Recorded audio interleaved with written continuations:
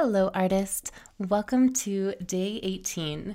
Today we are going to do a really fun and kind of like out of the box exercise that always proves to be really fruitful for me and many others. I am not the person that thought of this. I dare say I have no idea who actually originated with the idea of this, but it's really fun. It is called a mind map. So go ahead and grab your journal and settle in, and I'm going to explain what that is. So a mind map is kind of like it's a very quick spun off mind association game that you can do with yourself anytime with any topic, any subject, a person, all the things. So the way it works is in the middle of a sheet of paper or at the top, you can choose. It can be a place, a person, a period of time. It can be a word.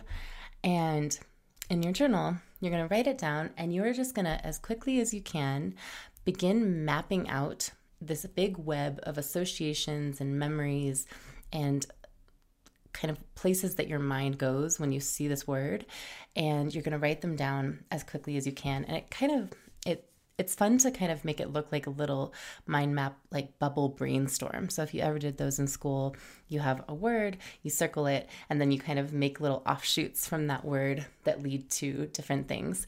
And I recommend setting your timer for 5 to 10 minutes, however long you have, and just seeing where this particular word or period of time or place takes you. And if you need an inspiration, or you're like, there's way too many words, you can use this one. And let's see, I want to pick a good one. It is going to be regal. So that can be your prompt if you need some extra inspiration.